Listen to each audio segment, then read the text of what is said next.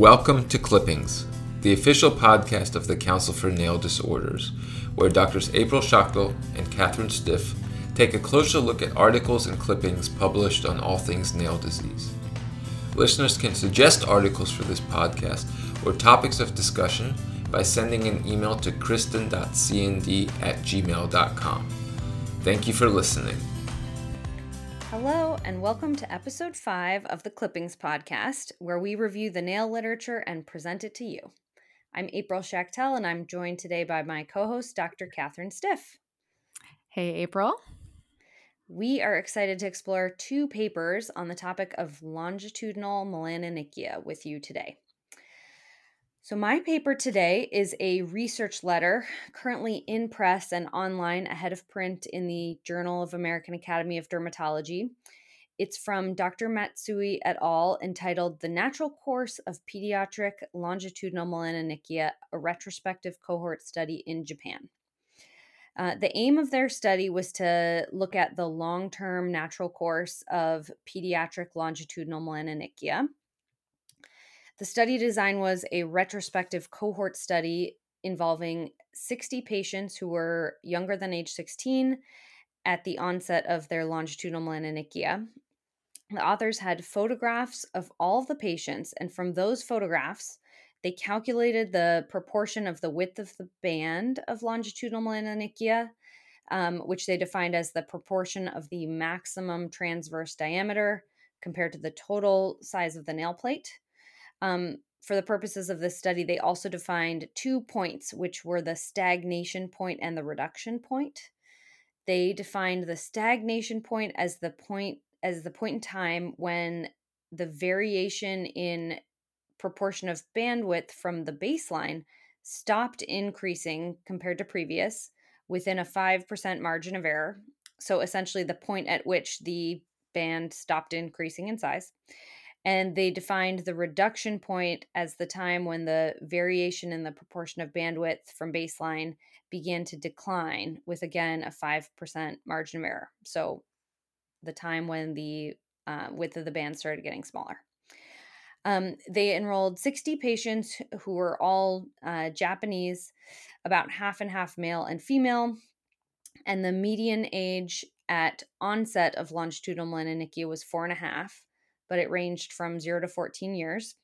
And the median age at their first visit to the dermatology group was 8 years old.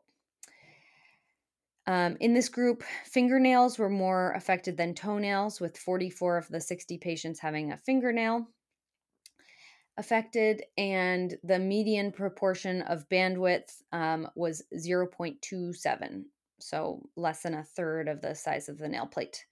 The patients were followed for a mean duration of 30 months, but that ranged from 0 to 165 months. 46 of their 60 patients were followed up for at least 6 months from their first visit. And of those 46 patients who they had really longitudinal data on, 45 showed stagnation, aka the band stopped growing, and 23 showed reduction in the size of the bandwidth over the time of their study.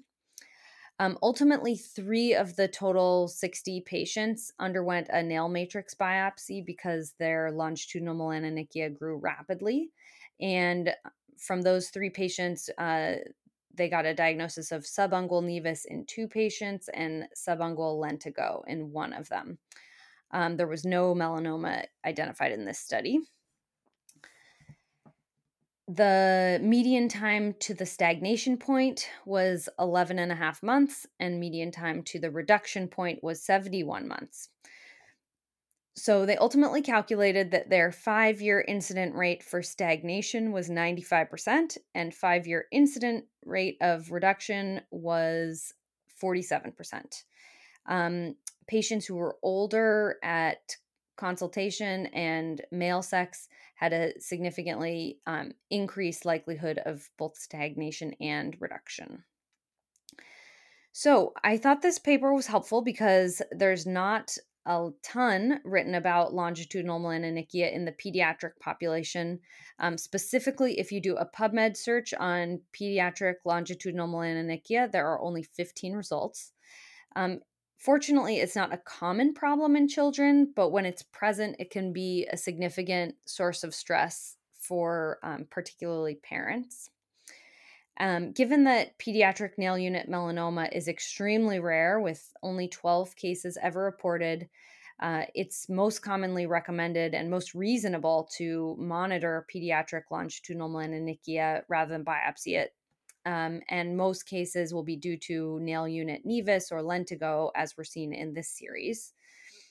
This article gives us some idea of the natural course of pediatric longitudinal melanonychia and can help us counsel patients and their families that almost all bands will stop increasing in width, and many will spontaneously decrease in width too.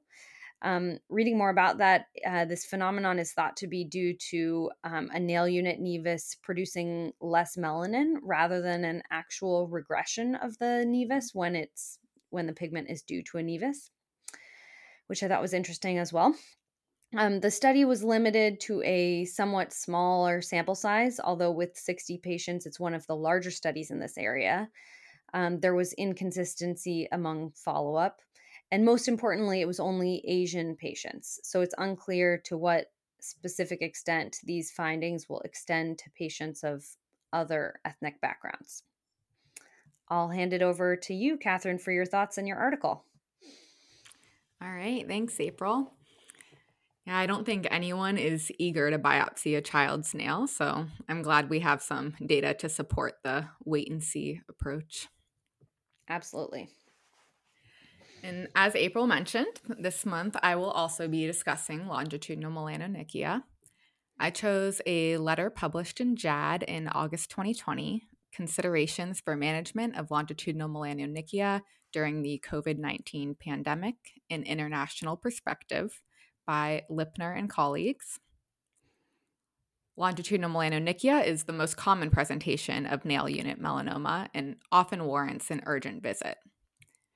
While many of us are starting to return to our normal clinics, we will likely continue to see patients via telemedicine, and thus it's important to have an arsenal of techniques to perform exams via this format. To evaluate longitudinal melanonychia, the authors recommend examining each nail unit individually with palmar and plantar surfaces. Examination under natural light is preferred.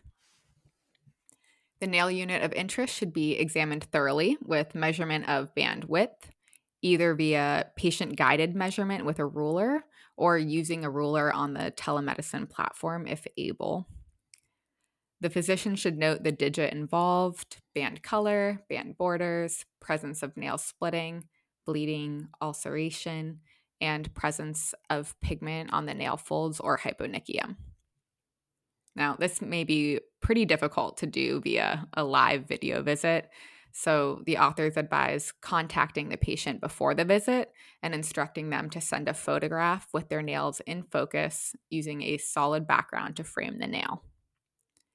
An additional tip I recently learned is the photo's focus is often improved by keeping the phone a little bit farther away and then zooming into the nail.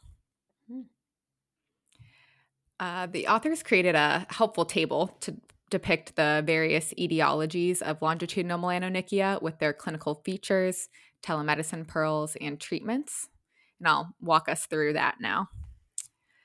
So exogenous pigment can present as dark longitudinal bands with irregular borders, and this will wipe off when the patient is asked to clean with alcohol or acetone. Subungual hematoma may present as purple to brown-black amorphous areas, and is often not linear. If this is suspected, ask the patient to take serial photographs and emphasize to the patient that it will take time to grow out due to the slow rate of nail growth. Pseudomonas colonization may cause a brown-black or greenish pigmentation.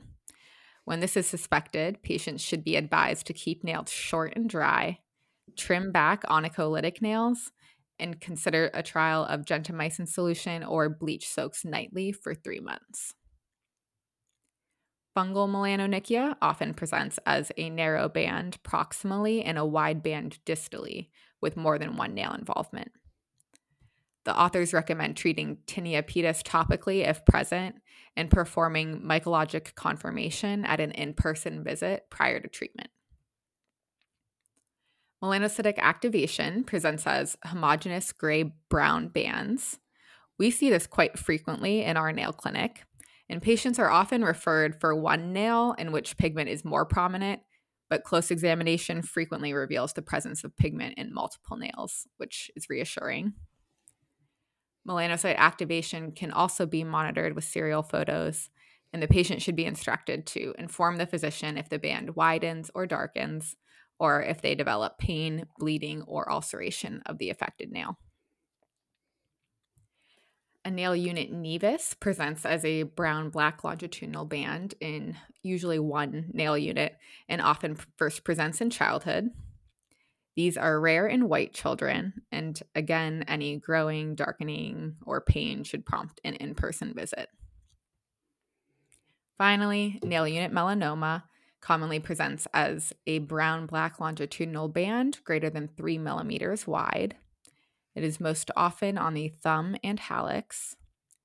And any of these features or the clinical features of splitting, bleeding, and ulceration necessitate an urgent in-person visit with likely biopsy. The authors recommend during the biopsy an N95 mask and eye protection should be worn. And firm pressure, aluminum chloride, or other hemostatic techniques are recommended over cautery in order to minimize viral spread. Also, to reduce the number of patient visits, if you need to use sutures, disposable sutures are recommended. If nail unit melanoma is found, prompt treatment is necessary, and wide local excision or Mohs is preferred over amputation. I enjoyed this article because it provides some helpful tips for telemedicine evaluation of nails and gives a good overview of the causes of longitudinal melanonychia. However, the telemedicine pearls are quite idealistic. We have all had those frustrating visits with background noise, terrible lighting, and blurry photos or videos. And I know many patients struggle with technology and would likely have a hard time taking these high-quality photos. But I do really like the idea of sending a message or calling the patient before the visit to coach them on how to take photos of their nails. This may allow technologically challenged patients to get assistance from a family member prior to the visit. And hopefully go ahead, April. I wanted to say that I really agree with that point, and it's so important all the time, but especially now to have really talented nursing and MA support. I find that our nurses calling patients before the visit to coach them on taking these really great photos makes a huge difference. Yes, definitely. We so frequently get sent photos that are not helpful to actually evaluate the lesion. And hopefully now that vaccines are widely available, we won't have to triage the urgent visits quite as much. But regardless, telemedicine is sticking around, so it's good to keep these tips in mind.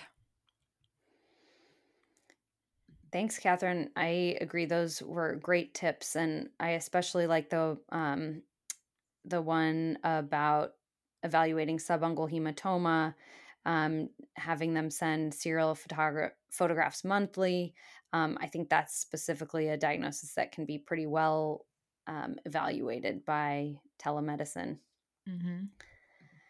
So, Catherine, I want to thank you for joining me on this episode of Clippings. I want to thank our listeners for their attention. To all of our listeners, please share this podcast with your colleagues and trainees. Let us know how we are doing and which articles you would like us to review on the show by contacting kristen.cnd@gmail.com. All right, thank you.